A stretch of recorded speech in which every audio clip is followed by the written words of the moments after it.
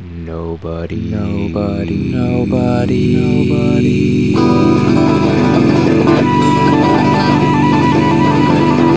Nobody reads short stories.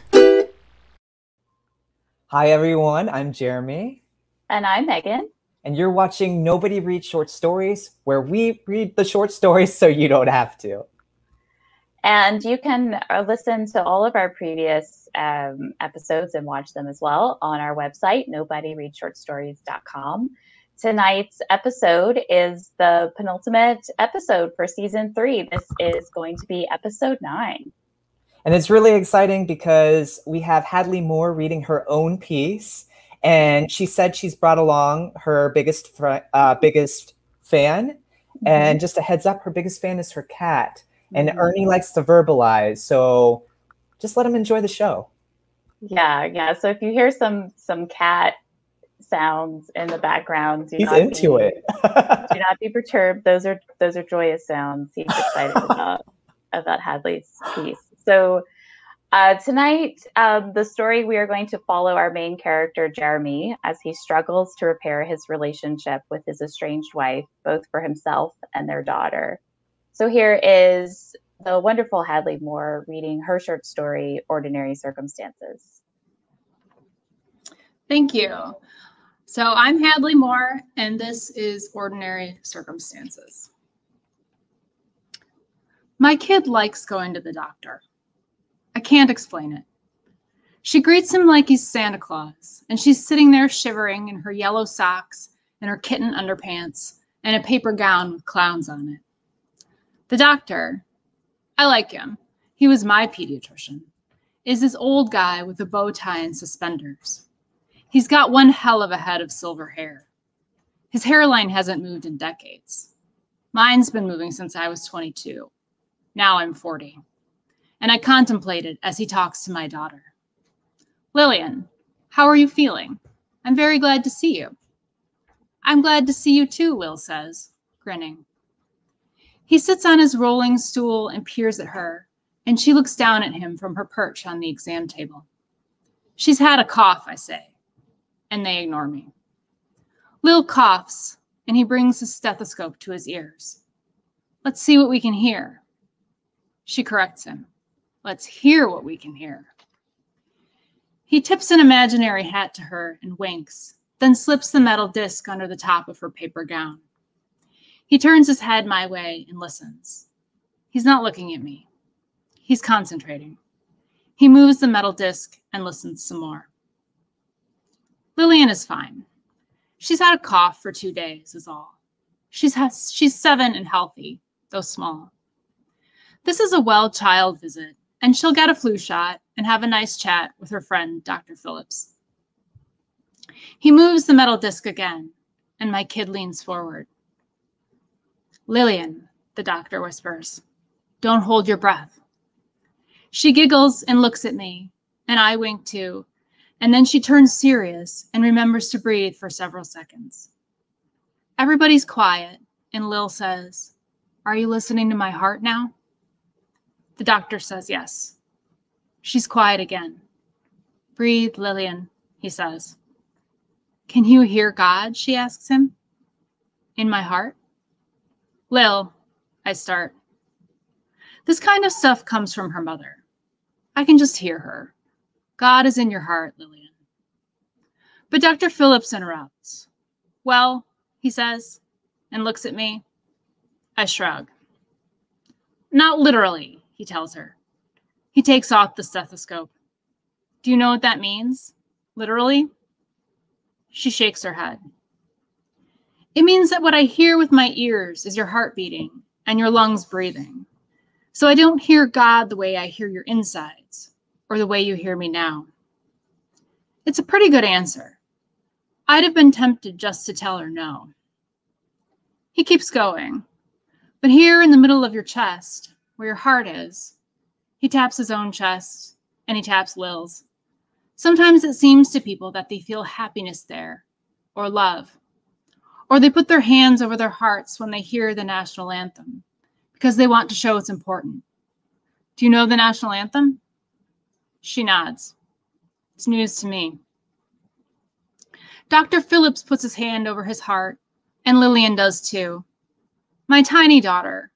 Last time we were here, she was in the 30th percentile for height and weight. She puts her tiny hand on her tiny chest and turns to me, and I put my hand on my chest too. And it's like we're all going to break out in, "Oh, say, can you see?" So if people say God is in their hearts, what they mean is they have a special feeling, and it seems like it comes from right here.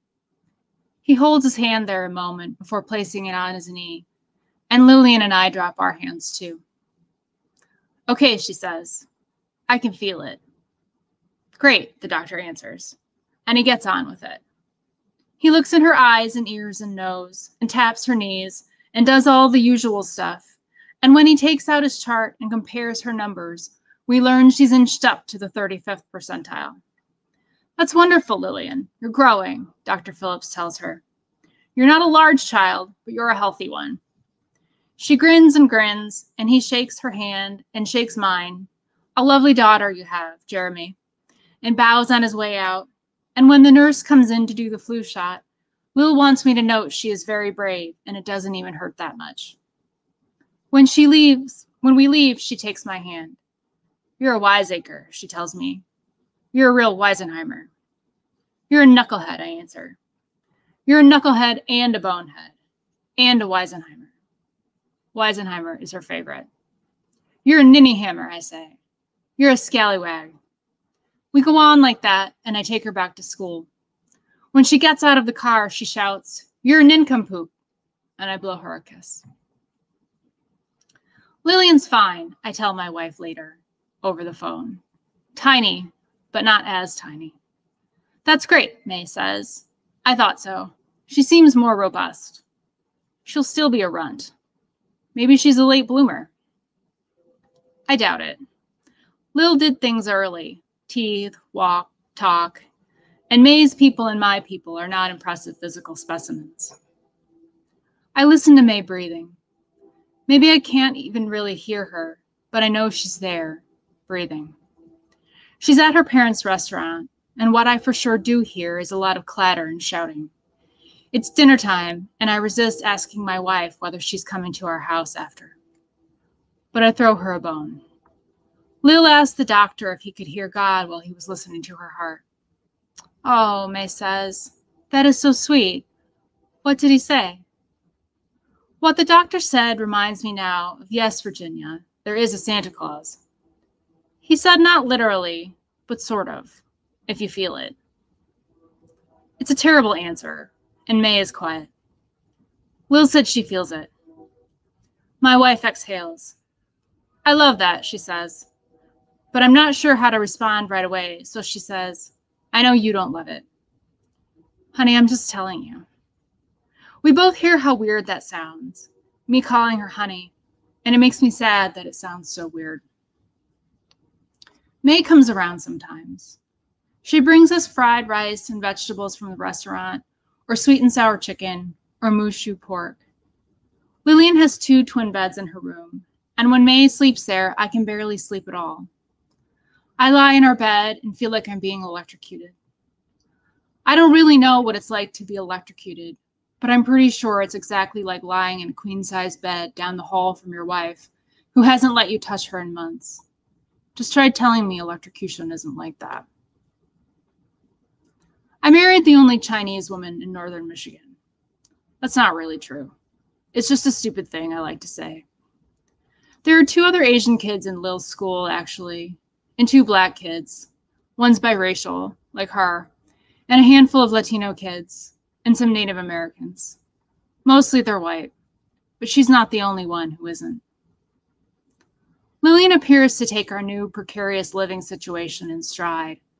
She's happy to see May when she comes, but doesn't ask what the hell is going on when she doesn't.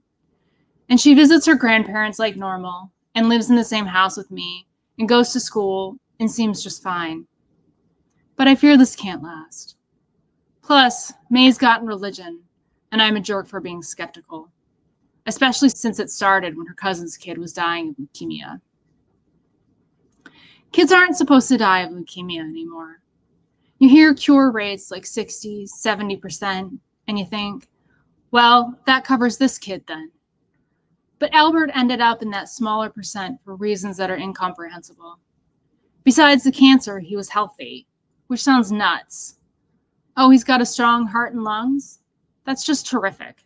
But when the cancer gets him, it's going to stop his top-notch organs, too. May and her cousin are pretty tight.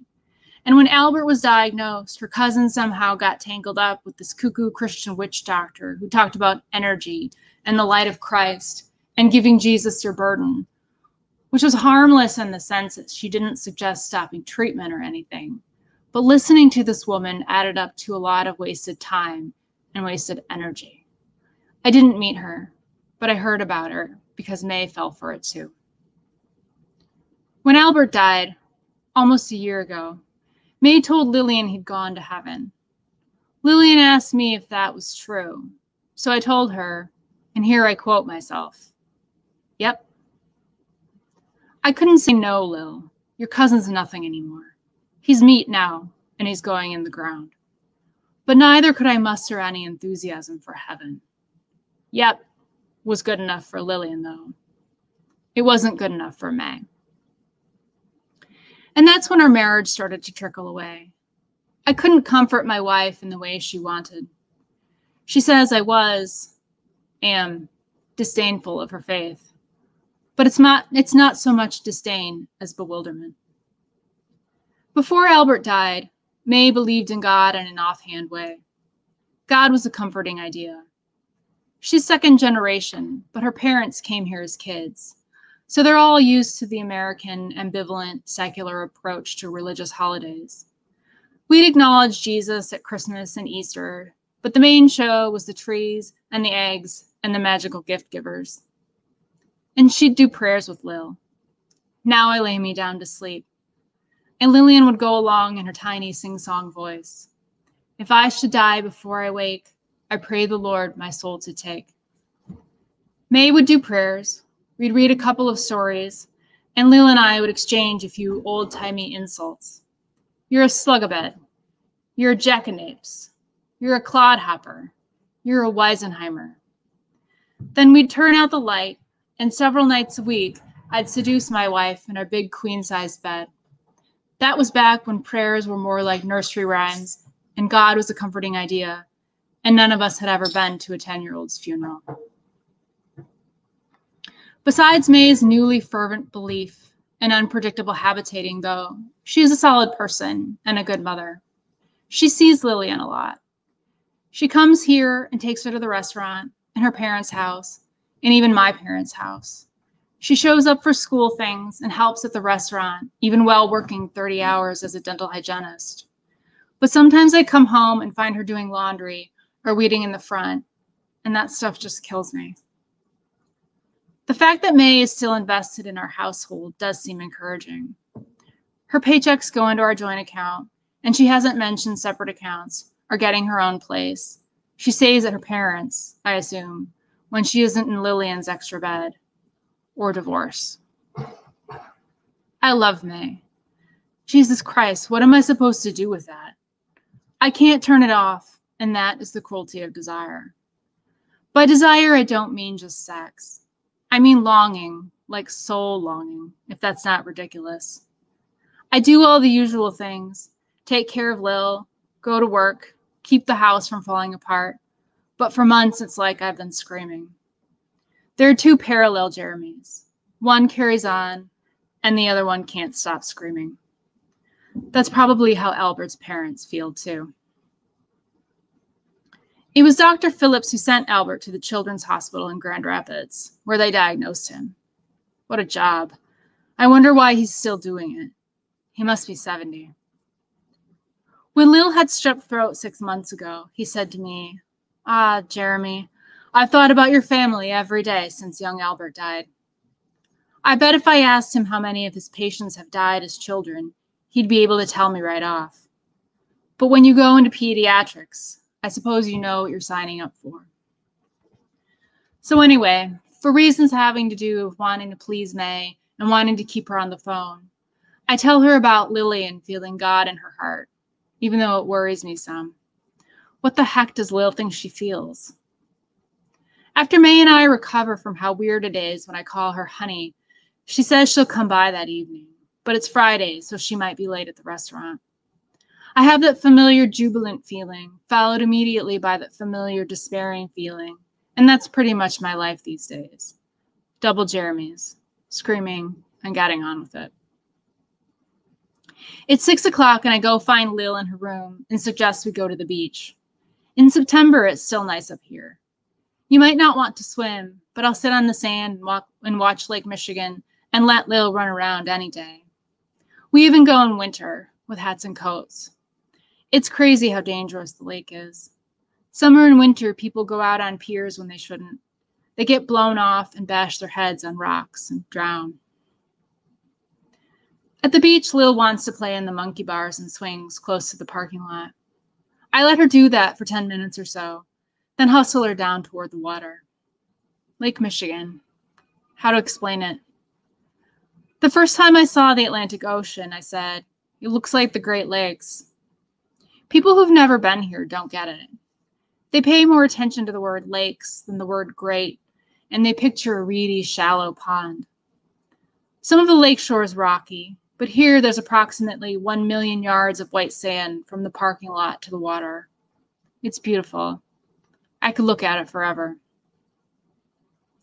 At the shore, Lillian digs in the sand and shrieks when the surf grabs her. By the time she tells me she's hungry, it's dusky and she's soaked through and shivering.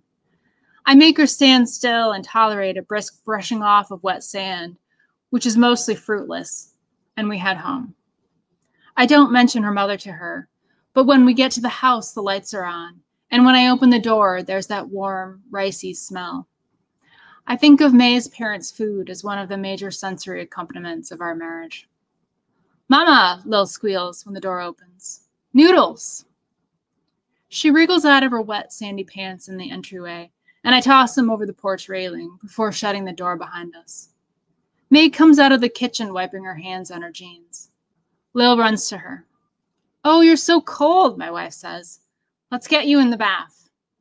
She looks at me. "Jeremy, you could put the food in the oven to keep it warm." Every last thing she says to me, I hope to hear encouragement in it. But I'm not supposed to question her coming and going while she, I don't even know what, decides whether to leave for good, I guess. So I wait for her. I sit in our house drinking a beer and warming our dinner while she bathes our kid, and I wait for her. When they come back to the kitchen, Lillian's in a fluffy yellow nightgown that makes her look like a black-capped duckling, and she's flushed and dewy from the bath. We grin at each other as though a warmed-up meal of Chinese food after trips to the doctor and the beach is the most delightful thing, which it is. It's all familiar to her. This house, the food, the beach, Dr. Phillips. What happens when he dies? May and me. Sometimes in my desperation, I forget that if May leaves me for real, it will hurt Lil too. I have this thought that's both comforting and disturbing. If May leaves, I'll feel like killing myself, but I won't do it because I have Lillian. And not killing myself will benefit other people too. My parents, and May's parents, I suppose, and the people who work for me. But nobody needs me the way Lil does. So without her, I might seriously be tempted to walk into Lake Michigan. We have this small table in our kitchen with one side pushed against the wall, so there's room for just 3 chairs. A couple of years ago, before Albert was diagnosed, we were thinking of having another kid. But now my focus is on preventing attrition. 3 of us seems perfect. May and I are only children too. After May gets the food, she sits and clasps her hands, and so does Lillian. I put mine in my lap to wait for them. "Dear Lord," my wife starts, "thank you for this food." She gives thanks for our health and for God's loving embrace of cousin Albert in heaven. Maybe you could have just left him here, God, I think. This is the kind of thing that makes me impatient with May's new Christian devotion. Albert died, and it sucks. And it isn't part of some plan, because what a shitty plan that would be. So great job, God, taking care of him in heaven. But that would be plan B. Actually, that's plan Z. May wraps it up, and Lillian ends with her usual. And thank you, God, for our happy family. Amen. You hear that, May? Our happy family. Amen. Tell Mom about Dr. Phillips today, Lil. I'm growing. That's wonderful. I knew you were. Me too, Lillian says. I knew it. I smile and catch May's eye, and I want to wink, but it seems too flirty. She smiles back, though. So dinner is fine and predictable at this point. May and I are courteous, familiar if not friendly, and Lil chatters and seems thrilled to have us both here. When she gets tired, she reaches for me.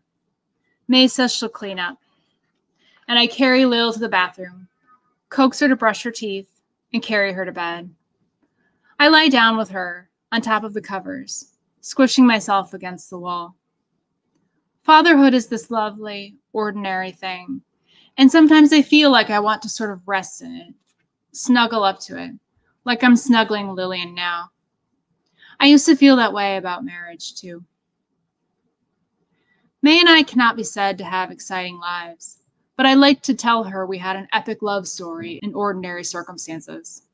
It became a thing.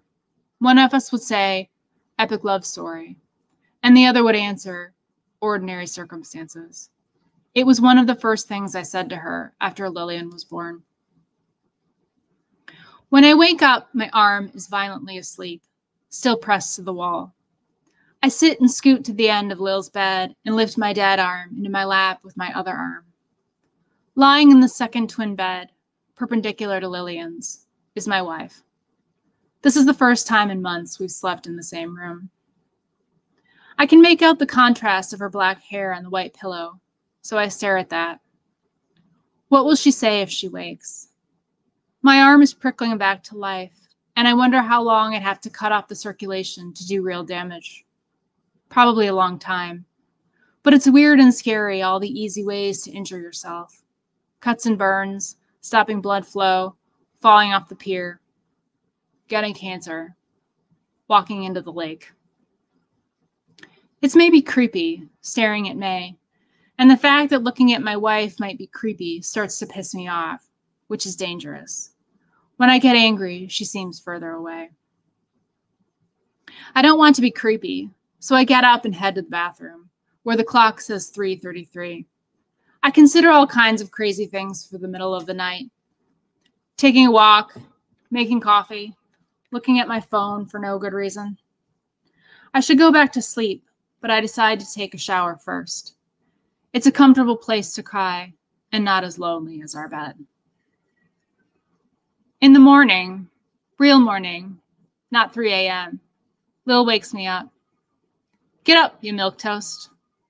She's leaning on my chest in her yellow nightgown, a cheerful morning duck. Mom's making breakfast. I can smell it. I pull on some pants. It seems, I don't know, presumptuous to walk around in my underwear in front of May. There's coffee and scrambled eggs and pancakes made by my wife here in our house. Ordinary circumstances. She's showered and dressed. She keeps some clothes in Lil's closet. Sometimes I go in there and look at them. There are clothes in our bedroom closet still too, but I guess those she's abandoned. After breakfast, Lil scampers off, and May and I sit at the table with our coffee cups, not looking at each other.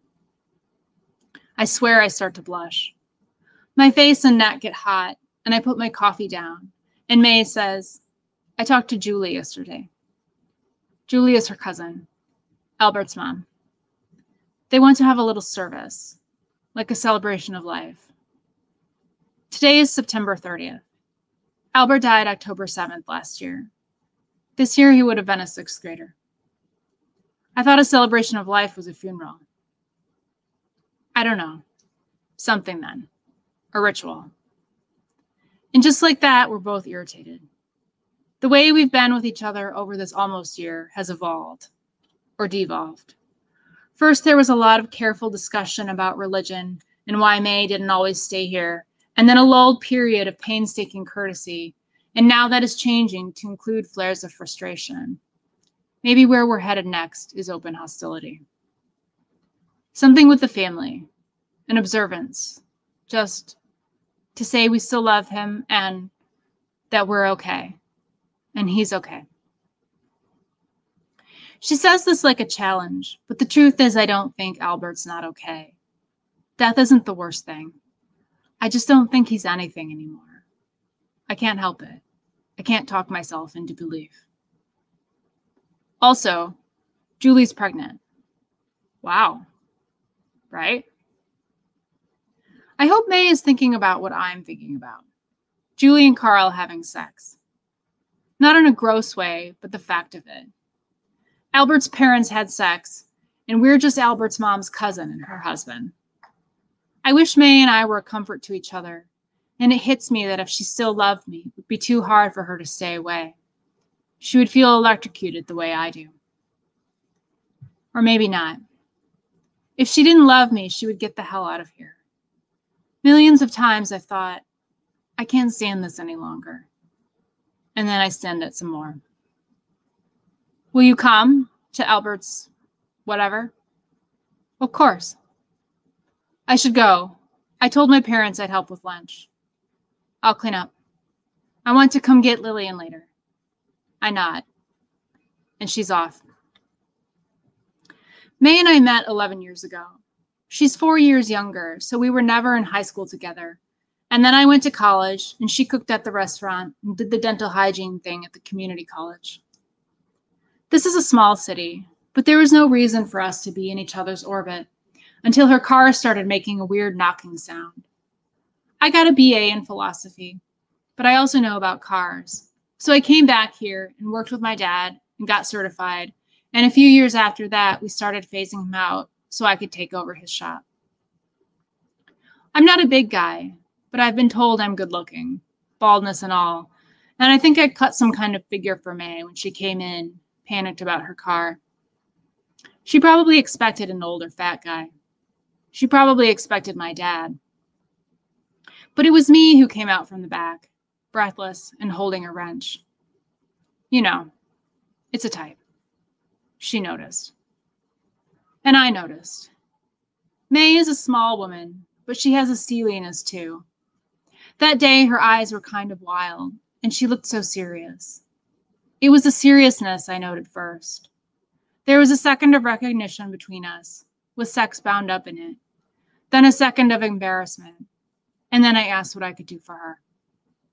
That was the start of our epic love story. The knocking turned out to be the end of her engine, and I helped her sell the car for parts and pick out a new car. To say thank you, she opened the restaurant one Sunday evening when they were normally closed. She cooked for me, no one else there, and later I went home with her to this apartment she had over top of a storefront downtown. For a year, we went to the beach in all seasons and ate Chinese food and had a lot of sex, and then I asked her father for her hand. I felt weird about it, like can't she make her own decisions? But he loved it. He was so excited I feared he'd tell her before I could, so I went right to her apartment, and when she opened the door, I said, "Marry me." We raced to her bedroom, and only after did I remember the ring. She still wears it, and her wedding ring too. But they seem incidental. This can't be all about God and Albert, though I might never know. If she finds her way back to me, I will swallow my curiosity. I will swallow it every day, like some huge dry pill. Albert's funeral was at the beach on a cold, sunny day. It was windy, and the minister had this crummy wireless microphone. Lillian wore her winter coat and hat, and halfway through she climbed into my lap. She put her lips to my ear and asked, "What is he saying?" I moved my lips to her ear. "He's saying we all loved Albert very much." She laid her cheek on my shoulder, then lifted her head again. What else? I didn't know. There was wind and a drone of word-like sounds, and from some yards away the surf, which didn't help. But before I could come up with a gentle and believable answer, Will said, "Mommy's crying." I looked at my wife. She had a handkerchief over her nose and mouth, pinned there with a gloved hand, and her torso bobbed in an odd way that took me a second to recognize as sobbing. Her parents were on one side of her, and Lillian and I on the other, but there was something contained and private about her grief that I was both afraid to disturb and afraid to let her get lost in. It seemed, honestly, and as sad as the situation was, out of all proportion. Holding Lil, I moved into her chair and let my shoulder touch May's. Lil put her hand out and I eased her into May's lap, where she stayed only a few seconds before climbing back into mine. She tucked herself into my chest, and I pressed my shoulder against my wife. For the rest of the service, I felt her sobs. She didn't look at us until it was done, when she managed a tiny smile for Lil. She took her hand, and we walked from the beach to our car with the other mourners, the minister and Julie and Carl in the lead, then their parents, then the rest of us in heads down procession. To the cars, to the cemetery, in the blinding cold and chilling sun. That was how it felt, sensory information muddled, to drop Albert's cremains in a hole. Cremains. The minister actually said that when we were gathered at the gravesite.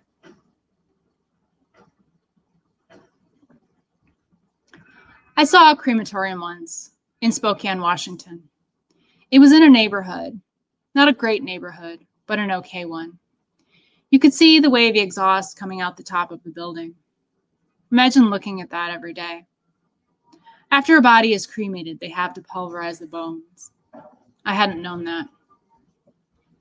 So their son's bones were pulverized, and Julie and Carl managed to have sex at least once these past months.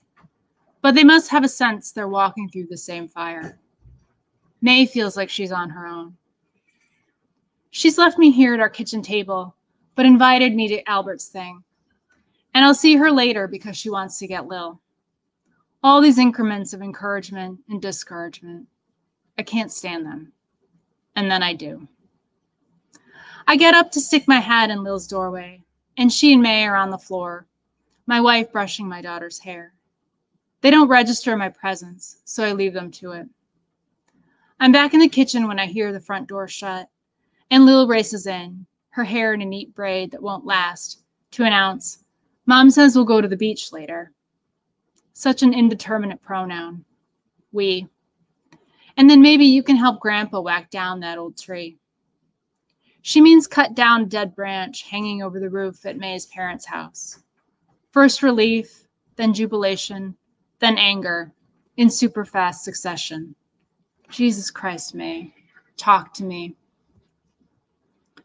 She meets us at the beach after lunch, and we sit on the sand with our arms around our knees. Our bodies don't touch, but our body heat does, like we're in each other's atmosphere. Lillian's running around, in and out of the water, on her knees and back up, and scooping sand into her pail and dumping it. Albert's service, May says. It'll be next Saturday. I nod. At the gravesite. People will say a few prayers, and maybe we'll have a song, and she lifts her hands and clasps her knees again. Then we'll get ice cream. She turns to me. Do you want to come? Yes, I do. It will be religious. I understand. Lil waves to us and we wave back and watch her take a running leap at a mound of sand. How far along is Julie? I ask. 3 months. Wow. She said they planned it even. Good for them. I don't believe God took Albert. I don't know if you think I do. I look at her, but she stares straight ahead. This could be an opening or a shutting down. May, I don't know. I guess I did. I don't believe that. Tell me then, what you do believe. She looks at me. I hold my breath, and into the space she's opened, I'll choose to believe it's an opening. I say, I love you. I know. Then she dips her head, and I can't see, but I sense her tears. I leave her alone with them for a minute, and I say, May, tell me. I'm afraid it sounds like, tell me I love you, a command. But she understands me and says, I don't think God makes bad things happen, but that he's there when they do. Do you remember what the minister said at the funeral? How did she decipher a word of it? About how God meets us in our sorrow and rests with us there? It's very pretty, and I can see the appeal. That's what I believe.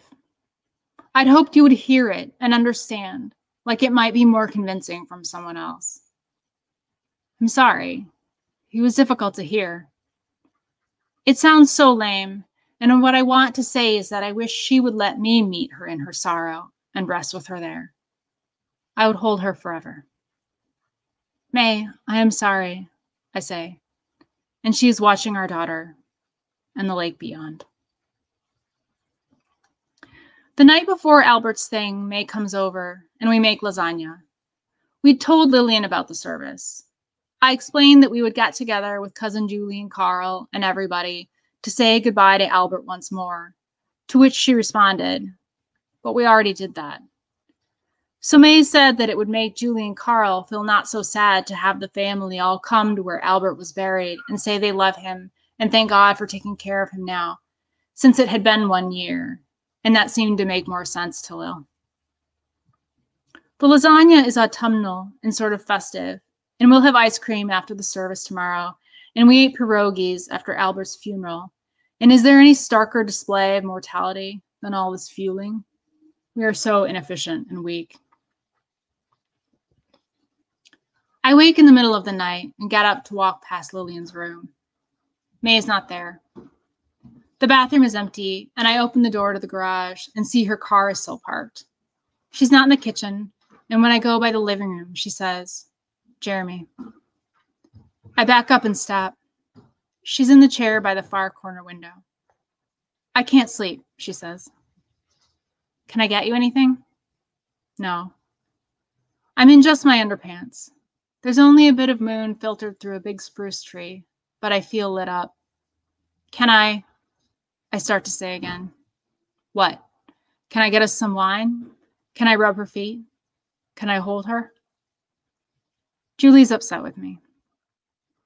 I can't move. I don't want to spook her. She's upset? Why? I didn't act happy enough when she told me she was pregnant, but I'd been thinking about Albert's anniversary. I was shocked. I started crying. Oh, May. Our moms were there and I pulled it together, but yesterday she told me, she actually said this, that she's been handling Albert's death better than I have, and I should see a therapist. Jeremy, my name again, Happy Jolt. Do you think I should? Do you want to? Would it help you? How do I know? Our insurance covers it. I say this for 2 reasons. To tell her she can try it and we'll be out only the copay, and to emphasize that the insurance is ours because we're married, like the house is ours and Lillian is ours. It's calculated but not insincere. She also said that I'm treating you badly. There's no correct response to this, and I exhale. I'm sorry, she says. May. And I'm jealous. That is the truth. I am jealous of Julie, who lost her first child. What is the matter with me? There's no wailing when she says this. It is still just her solemn voice from the dark corner. She gets up and comes toward me, and in hopeful confusion, I put my hand out. I'm cold and I have to pee, but she seems unfazed that I'm nearly naked. I should go to bed. She looks at me, and my hand drifts down. Jeremy, I'm sorry. In the morning, I feel wrecked. I think May does too. When my eye catches hers, my heart, already skittery from coffee and lack of sleep, goes galloping off. After breakfast, I claim a headache and get back in bed. May comes out of the bathroom in a navy blue dress she knows I love, but I only glance at her in the doorway of our daughter's room. Come on, Lil. Don't bunch up your toes. It's a cold, drizzly day. It rained all morning and could start again. At the cemetery, I imagine May's people making their appraisals. We came together. We're holding Lil's hands. We look like a family today. Her parents have been polite and gentle this past year, and they don't look at me anymore so much as peer and squint, like they're looking for something. Who knows what May tells them? The dopey minister is here, and so is that woman Julia got mixed up with when Albert was in the hospital, the Christian witch doctor. I know it's her. She's got that Earth Mother of the Universe look. Flowy purple dress, salt and pepper braid winding her head, and a gigantic brass cross around her neck. The chain takes a steep dive off her bosom, and the cross thwaps her stomach as she walks toward us. Thwap, thwap, thwap. May, here you are with your lovely family. The Earth Mother takes both of May's hands, and Lil turns toward me. This must be Lillian. I hoist Lil up, and she regards the woman from her perch on my hip. And Jeremy, it's wonderful to meet you. Nice to meet you. This is Margaret, May says. Lillian turns in my arms and whispers, You're a Weisenheimer. Shh, I say, and pat her back. I've prayed with Julie and Carl, Margaret says. She looks at me. I used to be a nun. That's interesting. Actually, it kind of is. Back to May. They are holding up, but how are you, dear? Should we take a moment? May says yes and looks at me, and I nod. I can handle her family without her. Lillian and I make the rounds. She hugs her grandparents, and they peer and squint at me. May's dad shakes my head and claps my shoulder. Her mom hugs me and says, Oh, Jeremy, I'm so glad you're here. I'm so glad. We say hi to cousins and friends, and I keep an eye on May and Margaret, off under a tree, heads bowed. I also keep an eye on Julie and Carl. Good old Julie, my defender. She's not looking very pregnant yet, but she rests a hand above her belly.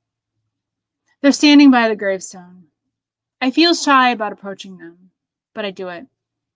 Lil gives them hugs, and we all look down. It's hard not to.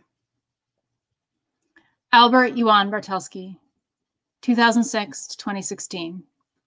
Beloved son and grandson, nephew, cousin, and friend. The minister inserts himself, and Lil and I step away. Where's Albert? She asks. Lillian, honey, you know this. I suppress a flare of irritation. Albert's not here. He died. She looks around. I know. May joins us, and I see the minister and Margaret conferring with Julie and Carl. I wish Dr. Phillips were here, and Albert's oncologist from Grand Rapids. Why wasn't Margaret at the funeral? I ask May. She had another funeral for her aunt. You didn't tell me she was a nun. Yes, I did. The minister raises his hand, and people stop talking and gather around Julie and Carl. Margaret and the minister stand behind the gravestone, and the rest of us face them. Friends, the minister starts. He wears a regular suit and tie and a big white sash over his shoulders. We are here to remember the life of Albert Yuan Bartelski. He clears his throat. Let us pray. He clears his throat again. Our Father, he says, and people chime in. I look down at Lil. She's studying an insect on her shoe. I take her hand. On the other side of her, May has closed her eyes and crossed her arms, and she leans so far forward, I'm afraid she'll crash into Carl. But the prayer ends, and she stands up straight and takes Lillian's other hand. Margaret leads us in the 23rd Psalm, the one about the valley of the shadow of death. Then there's a mumbling verse of what a friend we have in Jesus. 15 or so people, a cappella. There are more prayers, and I wonder what it would be like to put my arm around my wife, meet her in her sorrow, and rest with her there. Everyone would notice. The minister finishes by holding up his palm. May the Lord bless you and keep you. It's like a tiny church service. It's fine. It's what I expected. Afterward, there's some milling about and hugging and crying, but it's cold and I want a cup of coffee. Lil and I wait for May, who's talking to Julie. Maybe they're making up. Maybe Julie's talking about me. Margaret startles me while I watch my wife. And in her face, I can see what my face must betray, because she doesn't say anything at first. Just gives me a sad, closed-lipped smile. Jeremy, she says. Hello. I asked May if I might talk to you. Okay. My heart starts going. I know things have been difficult. She looks at Lillian. Lil, go hang out with Grandma for a few minutes. I point her toward May's mom, and she trots over. I look at Margaret. Who is this woman? Jeremy, I realize I might be overstepping, but I want to tell you I believe May is trying. We don't know sometimes why we have the emotional responses we do. It can be a real mystery. Her speech sounds rehearsed, and when I don't answer, she carries on. And just like you are a mechanic who diagnoses the problems people have with their cars, I like to think of myself as a mechanic of the human spirit. She throws up her hands. But before you roll your eyes, I'd already started. Before you roll your eyes, I'll tell you that sometimes I can't figure it out. I just keep looking at her. I can't explain everything going on with May, but I know she's hurting. No shit. I didn't tell her what I was going to say to you, but I think that part of what's fueling this standoff in your marriage is that she's so deep in she doesn't know how to stop. I want to hate Margaret and stalk off, but I am riveted. It should be easy, I say, but I know it's not true. I don't think so. What should I do? I ask this to challenge her and, honestly, to see if she might know. She shakes her head. There is no real answer. All I can tell you is that it seems this isn't necessarily the end. I would like to respond that her hedging is small comfort, but the truth is it is something. So I ask Margaret, this stranger, does May want another baby? She turns away and puts her hands on her hips, so I explained to her profile. She said she is jealous of Julie. Margaret is quiet for countable seconds. I count them and make it to 7 before she says, children cannot save you, and looks back at me. I know, but even if this is not the answer, it might still happen to be true. And implied is that May wants another kid with me, right? The question is not so simple. Define want. Margaret is irritated, but I don't care. I suppose the answer is yes and no, or yes and wait. Do you understand me? It's something I say to Lillian. Do not touch the stove when people are cooking. Do you understand me? We stare at each other. Jeremy, my point is not that this is irrelevant, but I advise a great deal of patience. How many more years of patience, Margaret? I look over her shoulder at May, and Margaret turns around and looks too. Thank you, I say. She turns back to me. After a pause, she says, you're welcome. But I mean it. This is not some easy answer. I understand. She sighs and takes my hands. I wish you peace. Thanks. She squeezes and lets my hands go and gives me a nod that is almost a bow. Then she turns and walks away, and I am left with this hopeful scrap of corroboration. But it is no answer and will not be easy. I find May's parents and ask them to take Lillian to the ice cream place. I let May drift my way. Lil's going with your folks, I tell her, and she raises her eyebrows but says okay. We walk to the car and get in, and she is silent when I veer from the ice cream route and end up at the beach. Since it's the only useful bit of intel I've had in a year, I come right out and ask my wife, do you want another kid? I don't expect her to answer immediately, but she does. It's a strange thing to want right now, I realize. My heart reasserts itself. It is not fast or so much as bigger. Too big. The lake is huge before us, gray with white caps, and disappearing on one side into nearby cliffs, and on the other into faraway ones, and in front of us into the horizon. Some people need mountains, some people need prairies, some people need cities, and I need this lake. Did Margaret tell you that? May asks. You did, May. Last night, you said you were jealous of Julie. That isn't all I meant. Tell me. And my point was I feel guilty about it, Jeremy. But can't you support Julie and also be happy? I lower my voice. We could have another baby. She shakes her head. Please, can we not do this now? People will wonder where we are. I want you, I say. And it is a sound like help or water. May doesn't look at me when she says, I am jealous of Julie because she has her marriage and because Carl believes in God. And yes, now she is pregnant again, and I am jealous of that too. There is only our breath and the waves soughing, muted by the car. And there is also my heart. I want to go, she says. We're supposed to be having ice cream. But tell me why it's so terrible that I don't believe what you believe. You know that's not all it is. You're disdainful. I embarrass you. No. Yes, I really think so. Now she looks at me, so serious, and it might be that my life is over. I remind myself I have Lillian to keep me from walking into Lake Michigan. I am sorry, I say. I don't know what to do. She turns away. What did Margaret tell you? Nothing. Just that I should be patient, and this is not necessarily the end. She says. It's not even a word. It could mean anything. I don't know if it's good or bad that she talked to you.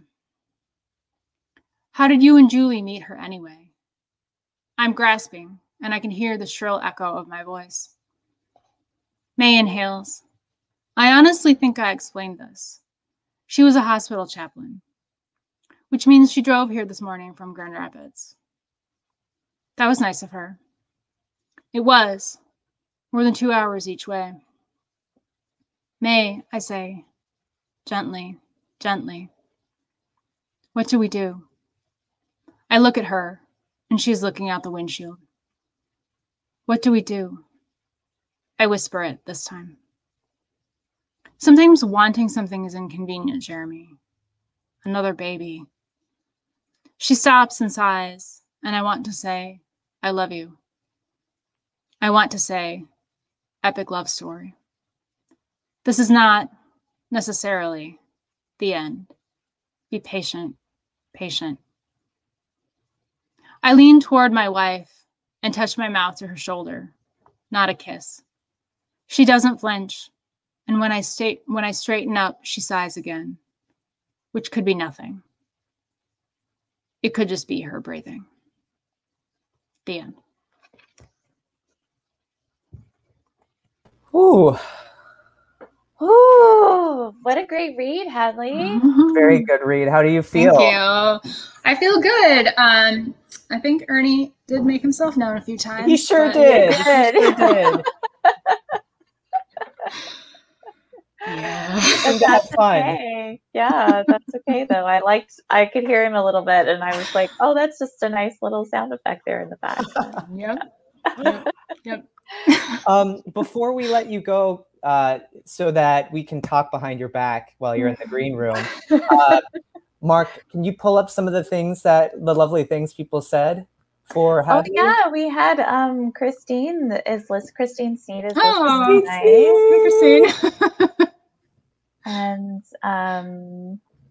I don't know how to pronounce the name. I don't want to. Obsidian. Yeah. And And then Maureen we've got says, Maureen. wow, great reading and great story. Real life is intense. It sure is. Oh, Christine, hello. We miss Hello. you. Hi, Christine. So We talk lovely about to you have so her. much. You have to submit again. We miss you. Yes. All right, Hadley. Well, we're going to take you out for a minute, and Make Jeremy sure and you I, come back, though. yeah, We have questions for don't, you. don't Good. go away. And we will have Hadley right back in just a few minutes. Oh, Megan, this one is hardcore. Oh, it's so Oh. good. Oh. I think I enjoyed her reading so much. Like I think this is one of the stories that like I really enjoy. I mean, I enjoyed listening to all of them, but in thinking about I should start the clock before we start You talking. sure should, because we talk too much. I'm gonna like keep talking a lot. Like thinking about the experience of reading the story the first time and then the experience of listening to it, I just felt like it wasn't necessarily like a better experience, but I felt like it more in my body and in my being to be able to hear it read out loud. It was a little bit more hopeful, like having her read it. Like I was kind of feeling claustrophobic, like being in his perspective when I first read the piece. Yeah. It's a little bit more hopeful, but at the same time, I don't know. I just want to know. You don't know what's gonna. I know. I know this is awful, but I am going to ask Hadley. Hadley, be prepared. I'm going to ask you what happens after this story. I need to know. You don't have to tell me, but I'm going to ask. Yeah, but I think that's part of the beauty of the story is that Jeremy doesn't know. You know, Jeremy's trapped in this purgatory. He doesn't know. Like May doesn't know. And May doesn't know either. Yeah, like nobody really knows. Nobody in the story knows how it's going to play out for them. This reminds me of a piece. I was just not old enough at the time to watch it, but like I got really involved in this piece. I don't remember the title of the movie. It was with Bruce Willis and Michelle Pfeiffer. And it's like their relationship is rocky. I think they might get a divorce or they might not. And I was just so involved in their life that I was like, I don't want to know. I just want to hope that they get together. And I just stopped the movie. Right? Like I understand that impetus. It's like it's almost unbearable. I mean, it is unbearable, and that's part of the story. Like that's what part of what the story is telling us is like to be in that state of not knowing is unbearable. You can only sustain that for so long, and so much to the point that when we're invested in these relationships, if we don't have to be a part of it, we don't want to, we can just turn that movie off. We can put that book down. But you know, when it's your own life, you and you can't walk away from it. I think Hadley did a brilliant job with like she has two religious beliefs and like she was really respectful to both beliefs. Like she was respectful to Jeremy's and she's also respectful to May's. And it's not that one is better than the other. It's just, it's almost like they're balancing each other out, kind of like May and Jeremy are balancing each other out too, like trying to find something to connect to and continue onward with. Yeah. I just really like that symbol. And also the part, it hit me when I read it, but it hit me extra hard having Hadley read it. The moment where May is talking to Julie. You always jump, Megan. Always jump. But finish your thought though. Yeah, when Julie says, "You're mourning my son more than I am, you should see someone." I'm like, I felt so many different feelings. Like first I was like, how dare you? And then I'm like, well, I understand her perspective, but man, like nobody has like a monopoly on grief. Like it was just one of those things where you also don't know what to do with your feelings because you can't dislike someone. That's one of the uncomfortable things. All right, done talking. Okay, so before we bring Hadley in, let me tell you a few of the wonderful things that she's been up to. So Hadley Moore's collection, Not Dead Yet and Other Stories, was published in 2019 and won Autumn House Press's 2018 fiction contest and has received many other awards. The story that we read tonight, Ordinary Circumstances, appears in that collection, but was first published in McSweeney's Quarterly Concern. Her work has also appeared in Witness, the Alaska Quarterly Review, the Indiana Review, and numerous other literary journals. And she is an alum of the MFA program for writers at Warren Wilson College. Let's bring Hadley back on. I hope she got some water and rested her mouth a little bit before after that long read. Yes. You did a great job. Yeah, that was a great read, Hadley. Thank you. Thank you. Yeah, it was really good. I really love to have the authors read their work. You know, I think there's just something really special that the author can bring to a work. So I really appreciate that you took up that charge and read it yourself. So thank you. Yeah, good. Yeah.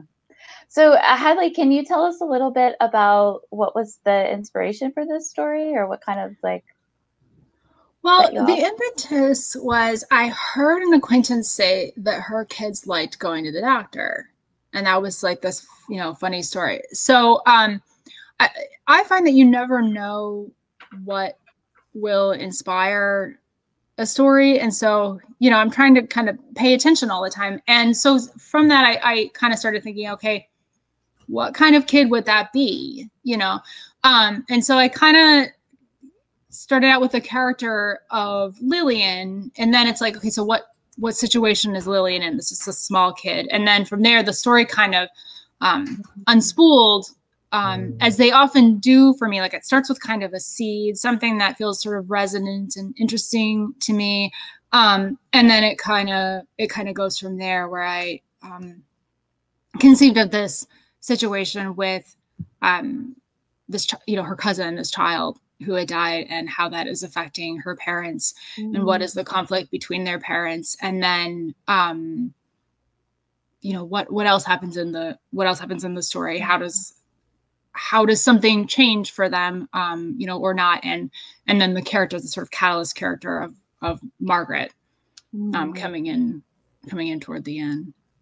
Hadley. Go for it, Megan. Okay. Did you always have the story from Jeremy's perspective, or was it from Lillian's in the beginning? No, it was from Jeremy's. There's one instance in which I wrote from a child's perspective that has, certainly its own challenges. But even though this story idea started with a character of Lillian, it always kind of seemed like it was in Jeremy's voice. And he was my point of view character to begin with. Sometimes you can go back and reverse engineer, why, but if I'm feeling like this is the character whose story it is, this is his voice, I will kind of just feel that out for a while, to see if it's right. And I kept that choice. Yeah. Yeah. I love that. Hadley, I was going to say, when you were talking about the seed, like, that's how I think about writing too. The kernel, like, it grows. But what I think is amazing, and it kind of made me nervous when you were talking, is when you see your seed, it's such a small sliver. Like, from that small sliver, I would not have gotten your story, So you as the author have to be so trusting to know that is going to turn into something larger, like this story. Like, do you have any moments where you're working on a story and it just stops, or do you always find your way with it? Does it always sprout into something? There's ideas I've abandoned, certainly, because they don't turn into anything. Yeah. But my process is pretty stop and start. I write slowly, and I think that, like, by the time I end up with one draft, it's really kind of a second draft rather than a first draft, because I do a lot of write and revise. And my process is to just sort of draft as long as I can find my thread. Oh, that's great. I like how you said that, find my thread. That's good. And then when I lose it, which happens, then I have to stop and kind of wool gather. Like, I have a dedicated notebook where literally, if you read it, it's very boring. It's like, what should happen next. Here we are. Which character comes in? Where, you know, it's really basic stuff. But through that process, I will kind of stir up what should come next in the story. Yeah. I love that. It's almost like you jot down the things that you know should come next, and then it's like a reference. Does it feel like a reference? So if you get stuck, you can go back to that. Like, is that? Yeah, and one thing I did notice is that I thought sometimes I was using that, like, I mean, I'm talking about longhand, like writing. I draft on on my computer, but like I write my sort of figuring out notes in a paper notebook. That can be used as a little bit of a stalling tactic, though, too. So sometimes I do kind of cut myself off and say, okay, I know this is scary, but it's time to get back to the manuscript itself because you actually have a usable idea here. So close it up and let's go. I love that, like, other writers are crafty like that they're creative enough to screw themselves up that way too, where that's cool though that you call yourself out. Good for you. That's why Hadley has an anthology, you all. Oh, that's right. Yeah. One of my favorite moments in this story is when Jeremy's talking about these dual Jeremys that are existing. And I feel like there's a lot of duality and conflicting points of view throughout this entire story. And I just love when he talks about the dual Jeremys and like one person is getting on while the other is screaming. And I feel like in moments in our lives that are of high stress and tension, where there's no immediate resolution, that is such a spot on adequate way of describing. And when I first read this story, I was at home taking care of my parents who were ill and in that space. And when I read the story, it gave me such relief because I was like, yes, this is what I'm feeling now. I'm feeling like half of me is getting on and the other half is screaming. And it was such a like relief to read that moment and feel that and have that connection with Jeremy. Do you feel like that duality that is a theme within your story and like something that you purposefully worked into it, or is it just something that kind of came into the story? I can kind of remember hitting upon that line, and you know what it reminds me of, and now I can't remember if the quote is from Emerson or Thoreau, but the mass of men lead lives of quiet desperation. And I think that, you know, a lot of people are doing that a lot of the time. You can't see it, you know, most of the time as people go about their lives. But I think that's definitely at play with him. And he reflects that it's probably at play with Albert's parents as well, that there's a lot more complicated going on with everyone all the time than what you can see. Yeah. And so when I hit upon that line, I thought, I think this is pretty essential to this character's experience and to the story, that anything is more complicated than it seems. And even though you're not in May's point of view or anyone else's point of view, that, you know, I think that probably applies to what she's going through as well. I think that's what makes this story so captivating, is that it feels like real life.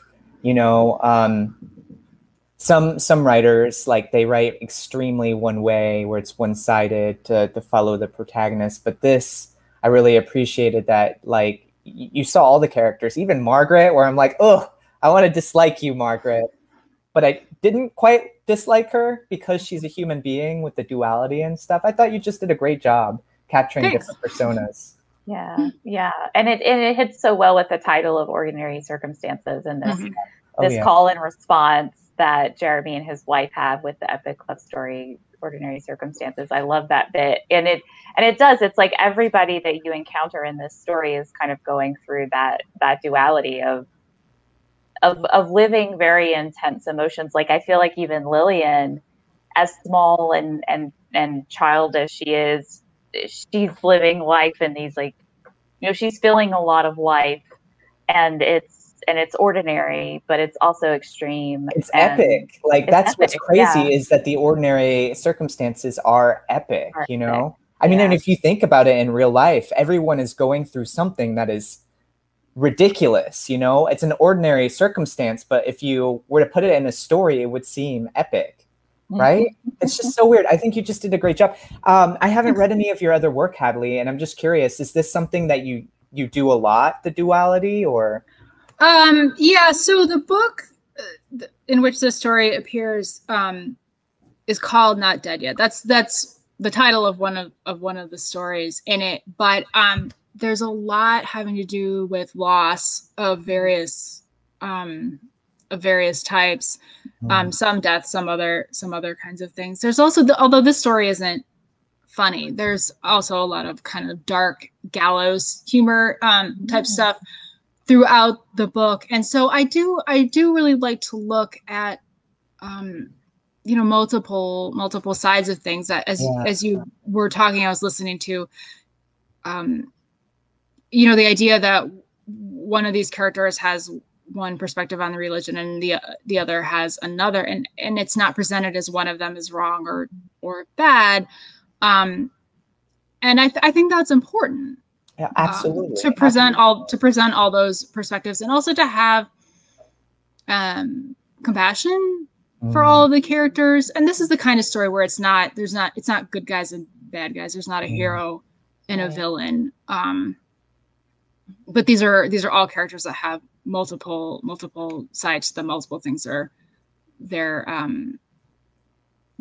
worried about. And so, yeah, I think it is important to have compassion.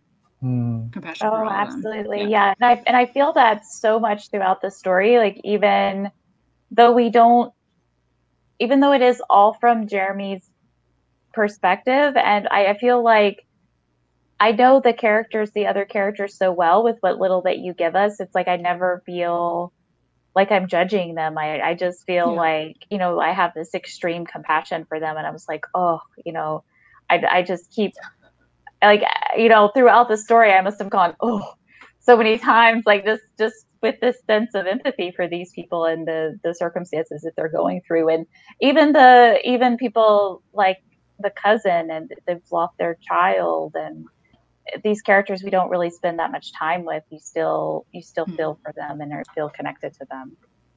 Yeah. And the complications of, okay, the central conflict is between two people in a relationship, but there's all this other stuff going on. They have to parent. They there's this intense situation with the extended family and this child who's died at a young age, and so forth. And that's usually what we're doing. We can't just focus on the main thing or the one thing. They all blur together. Like they all and they connect too. Like they all weirdly connect and take turns like doing a weird waltz dance. Yeah. Yeah. Was there a part of this story that was particularly hard for you to write, or you found difficult to shape in the way that you wanted? The process it's always hard in different ways. In this instance, I drafted fairly quickly, especially for me since I'm kind of slow, and then it took a while to figure out how to revise it to its end. And that can be super frustrating, but I have learned that it's all right to set it aside, maybe multiple times, and that even though that is inefficient and iterative and frustrating, that ultimately that's probably better for the work. And that's what happened with this one. I felt sort of encouraged at first, like, oh, this is going so smoothly, but then it wasn't really done for a while, and for a few, not until after a few tries. So. Do you, Hadley, do you juggle? Like, do you juggle multiple works? Yeah, I do. Yeah. And the reason for that is that I like to set things aside. And sometimes it is a long time between drafts. Like, I just really like to let stuff get stone cold. I just think it's so much fresher to look at something you haven't looked at in months. So yeah, I usually have more than one thing going on, so I can toggle. That's great. Between them. And your subconscious is doing work. It's not really like you're just I hope putting so. aside like you magically have answers, right? Sometimes when you look at it, like I just truly believe your subconscious is working for you when you do stuff like that. Yeah. Yeah. It's wonderful. Yeah, I love that. So Hadley, do you know what happens to these characters after this? Yeah, it's funny. It's funny. As I was listening to you say that, I was doing a class visit with an undergraduate creative writing class last month, and someone asked me the same question about a different story. Oh. And I said, I really hope that you don't think I'm being a smartass, but I don't know. Like, because what I know about, what I know about the story is what any reader knows about the story. If I were going to pick this back up and write another story about these characters, then I would have to figure it out. But that sort of uncertain, but little bit of hopeful, maybe, information that we have at the end, that's really all I know. I don't have a secret, that I can tell you that where they are in a year or anything. That's actually a great answer, though, that you don't know. I like that. I like that the author doesn't know. Yeah. I love that, and I feel that in the ending, and I think that's why the ending is so satisfying to me. Is because I feel like that's your intention as the author, is to leave us with that feeling of, well, we're not sure, and maybe these characters don't even know, and the author doesn't know, and this is like the end, and we don't know where it's going to go. And and I just love that she can't even verbalize, it's just it's true to life, like she can't even come up with the words for. I mean, how many times have you been in that?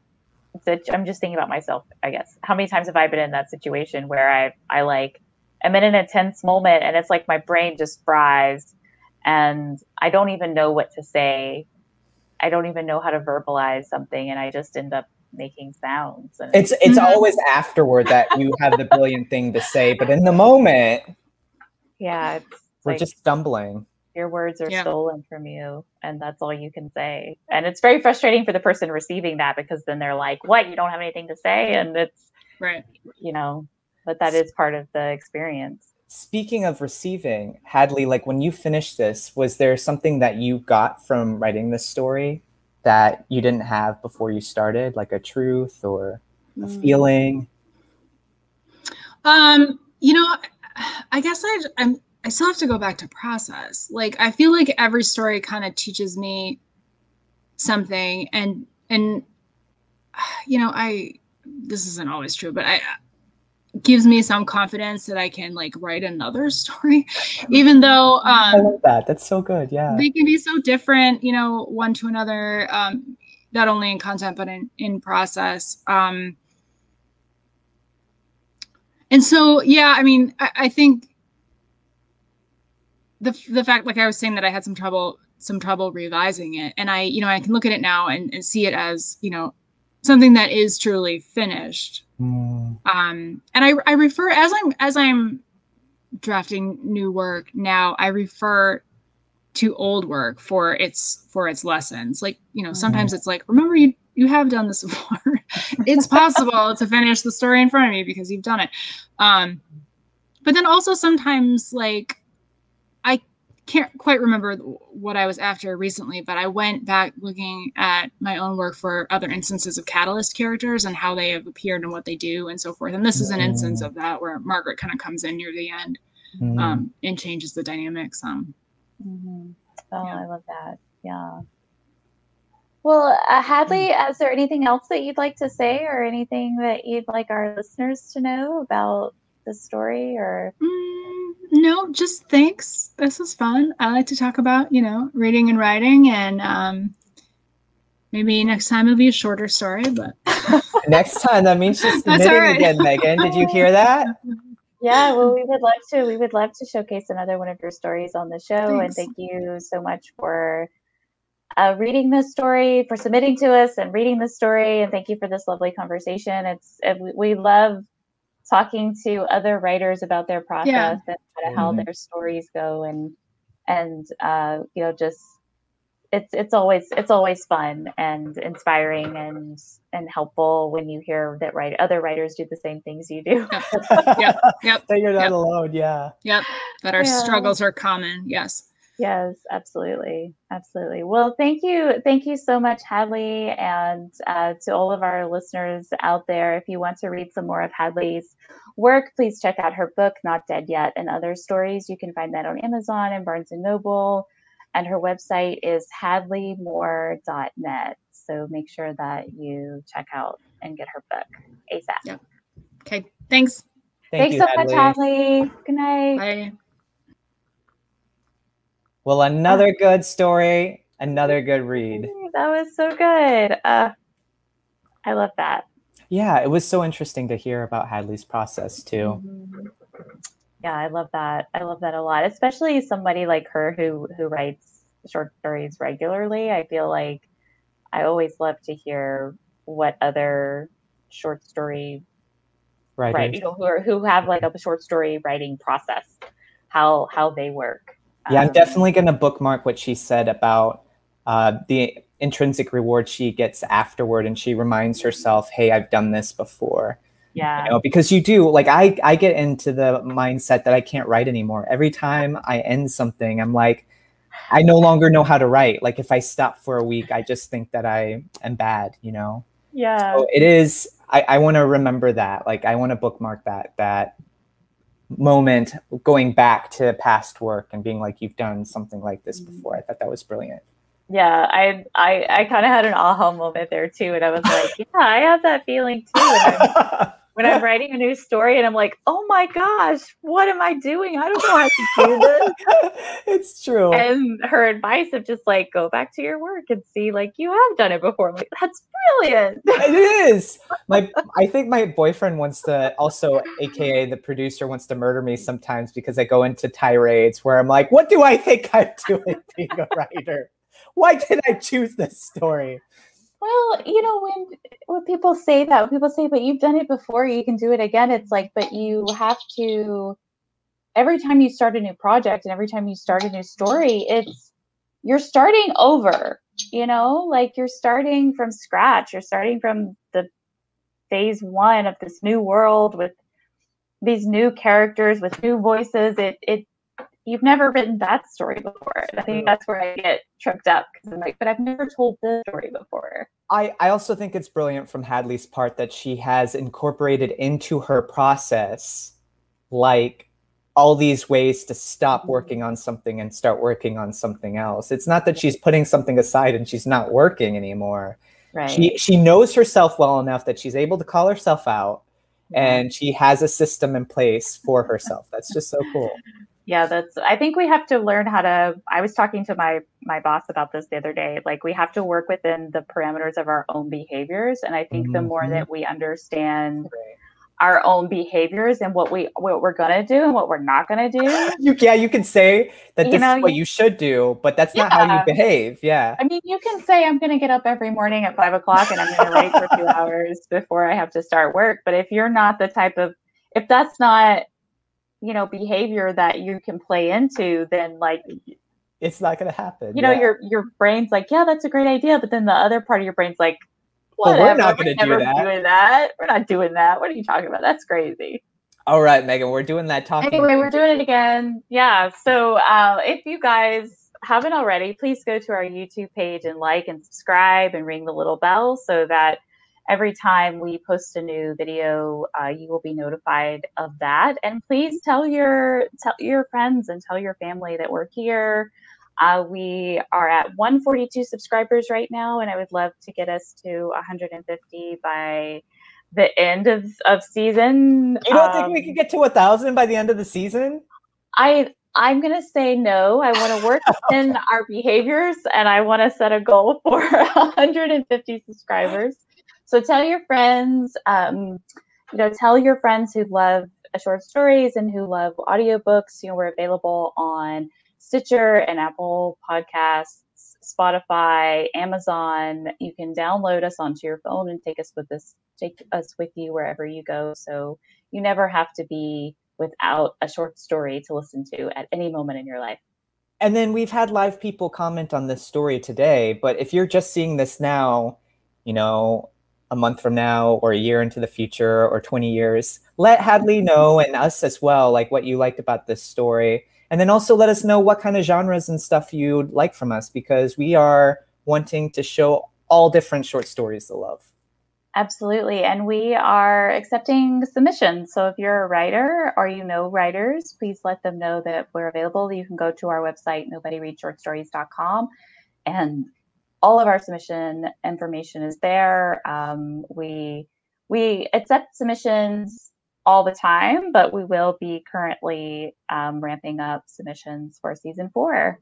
So tell your friends, submit your stories. Also, if you want to get in contact with us, we are on Facebook, Instagram, and Twitter. And if you do use Twitter, let us know. Do the hashtag NRSS podcast, and we'll be right there. Yes. And while you're perusing our social media and our website, you should also check out our merchandise. Megan, that was a good segue. You win the segue today. Thank you very much. That was smooth. That was really good. Thank you. So Jeremy is holding up our lovely pillow, the black, purple, orange, and white NRSS pillow. It got washed, by the way, you all. This is shiny and clean. Thank goodness, because it's been there a while. It's been hanging out in the back of our couch for a little while. So don't judge me and my pillow. I'm not judging. I'm just saying that I'm happy it got a bath. So you too can own this pillow. You can also own a fanny pack and leggings and socks and a phone case, and basically just deck yourself out in Nobody Reads gear, and then take a picture of yourself and then send it to us so that we can see it, because we want the money goes straight back into everything that we need for the show. If we ever in the future have our 1 million followers and we're making money off of this show, it's going to go into charity stuff. We don't ever want to make anything. We never want to have a profit off of this. Yeah, I mean, we're doing this for the joy of it. We're not making money off this. All of the proceeds go into our website fees, and then anything extra goes to literacy programs. So you're supporting independent art, and you are donating to a good cause, and you get some cool swag. So you can't lose.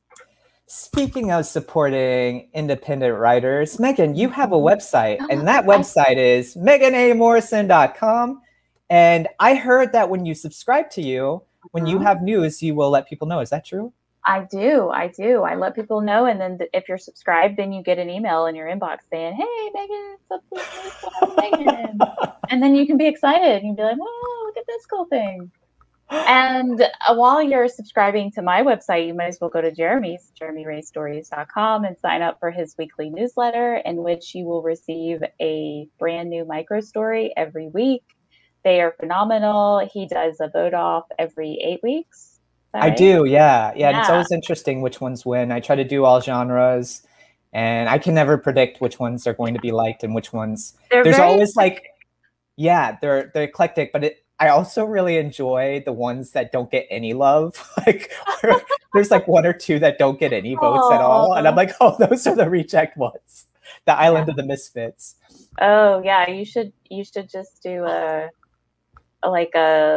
expose of the reject stories. Like, that would be interesting. Maybe I'll have an anthology of the rejects at some point where nobody buys my work. Yeah. Nobody reads these stories. Like, nobody at all will read these. And I have Petrified Women out. I'm gonna get yelled at if I don't do that. It's going well. I'm really excited about it. My ARC readers are amazing. Like, reviews are not bad, so I like that. And I don't know why I'm feeling weird talking about my work today, but let's just go with it. Let's just move on. You're always weird about talking about your work. So I'm going to give some people some specifics since you're not going to. So Jeremy has a new book, Petrified Women, that's out. It's on Amazon. You can download it right away and read it. Please read it. It's amazing. Jeremy did such a wonderful job with this story. It's so real. Like you just really feel like you're there with the characters, and it's tense but very thrilling. Make sure you know the content warnings too. I don't want Yes. anybody to like go into it without knowing. Yes, but it's but Jeremy does such a fantastic job with the material. So man, it's so nice of you to pitch it for me. Next time I'll be better. Next week I will really pitch it. Okay, we'll work on it. Speaking of, we have a really awesome story next week. It's our last story of the season. It's our last story. I'm so excited. It's a fairy tale written by Eugene Ramos, and you guys are just going to love it. You got to say the title. I just love the title. I don't know why I love the title, but I love it. You say the title. No. Do you know the title? Yeah. Pretty was her face. Pretty was her face. Yeah. So I got nervous though. I was like, what if I remember it wrong? That's why I did that. I was like, I love the title, but I'm scared. Yeah. So if you think of what kind of fairy tale has a beautiful title like Pretty Was Her Face, it is everything that you're thinking of. It's such a great title. Everything. Yeah, it's not a generic title. It totally is valid to the story. Yeah, it's so beautiful. So please come back next week for the last episode, full story episode of season 3. It's going to be so special. Oh man, I'm so sad too, you all. Like this was just such a good season of authors. Like I just want to force them all to do another story, and then we just don't go on break. I know. If only we could just do stories all the time. Someday, Megan. Someday. Someday we'll just read stories. We'll do 52 a year. All right, you all. Make sure you come back next week. Thank you all. See you next week. Bye. Bye. No one reads short stories anymore. I really don't know what they're written for. Go write a short story and throw it out the door. 'Cause no one reads short stories, funny, sad, or gory. No one reads short stories anymore. Yes, no one reads short stories